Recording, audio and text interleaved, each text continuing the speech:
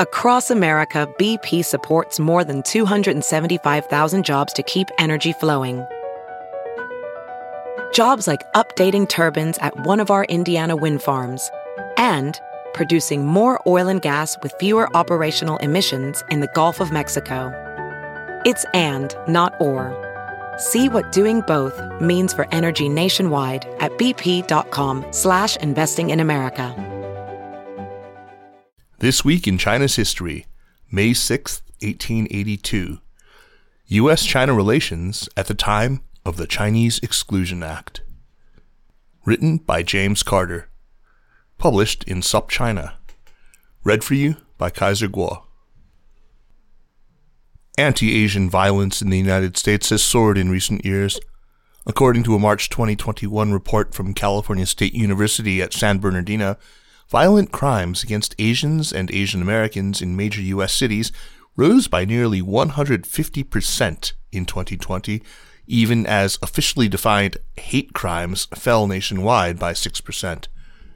The trend was especially dramatic in large East Coast cities, where reported anti-Asian hate crimes rose by more than 100% in Boston, 200% in Philadelphia and Cleveland, and more than 800% in New York City.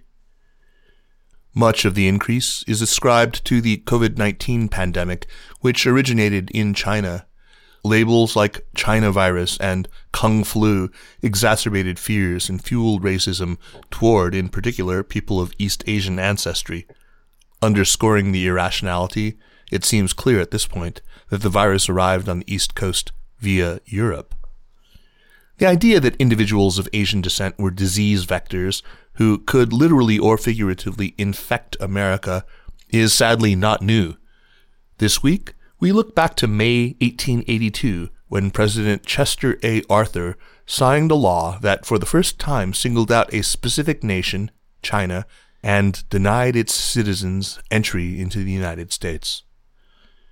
Significant Chinese immigration to the United States began in the middle of the 19th century. The so-called coolie trade brought many thousands of Chinese laborers abroad every year, often against their will as indentured servants or worse. Trafficking in Chinese labor was investigated on numerous occasions as a form of slavery. This column wrote about one notable incident from 1855, the Waverly Incident. Most notably, from 1865 to 1869, tens of thousands of Chinese worked to construct the railway that would link the east and west coasts of the U.S., a story Gordon H. Chang tells movingly and in brilliant detail in Ghosts of Gold Mountain, and in a more scholarly collected volume, The Chinese and the Iron Road, which Chang edited with Shelley Fisher Fishkin. The growing United States saw Chinese labor as a solution to its appetite for labor, but there was a catch. The Qing Empire had never encouraged emigration and had sometimes explicitly forbidden it.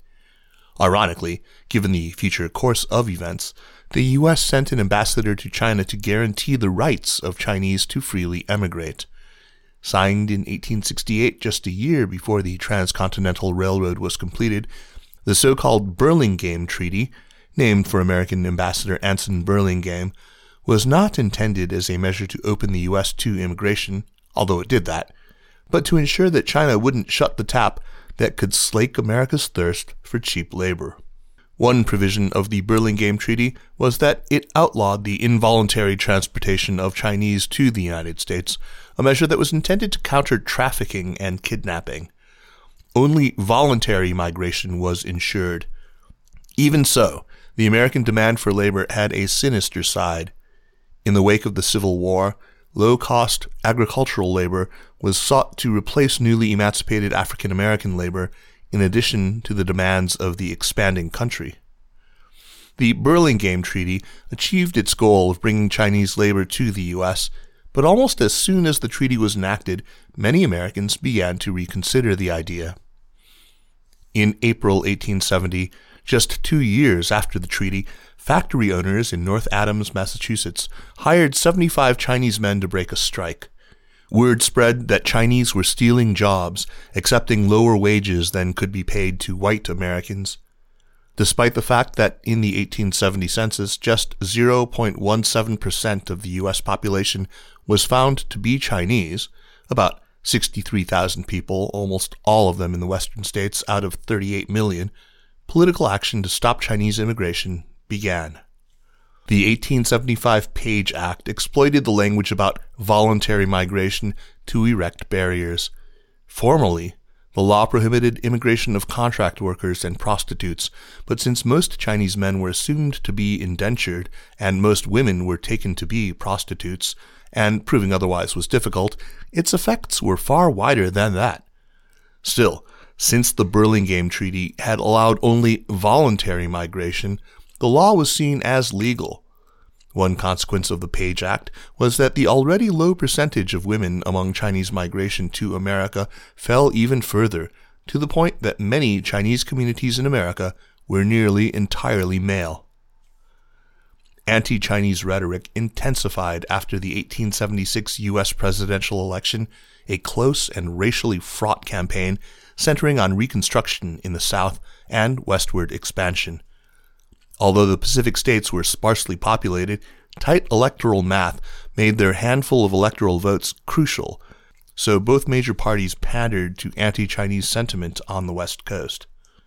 Rutherford Hayes was elected president despite losing the popular vote. In 1879, he vetoed a bill limiting the number of Chinese who could be on board any ship arriving in the U.S. to 15 on the grounds that it contravened the Burlingame Treaty. But Hayes ordered the Burlingame Treaty renegotiated. In 1880, the Angel Treaty was signed, granting China some additional trading privileges in the U.S., but crucially, giving the U.S. the right to, quote, regulate, limit, or suspend Chinese immigration. Congress wasted little time.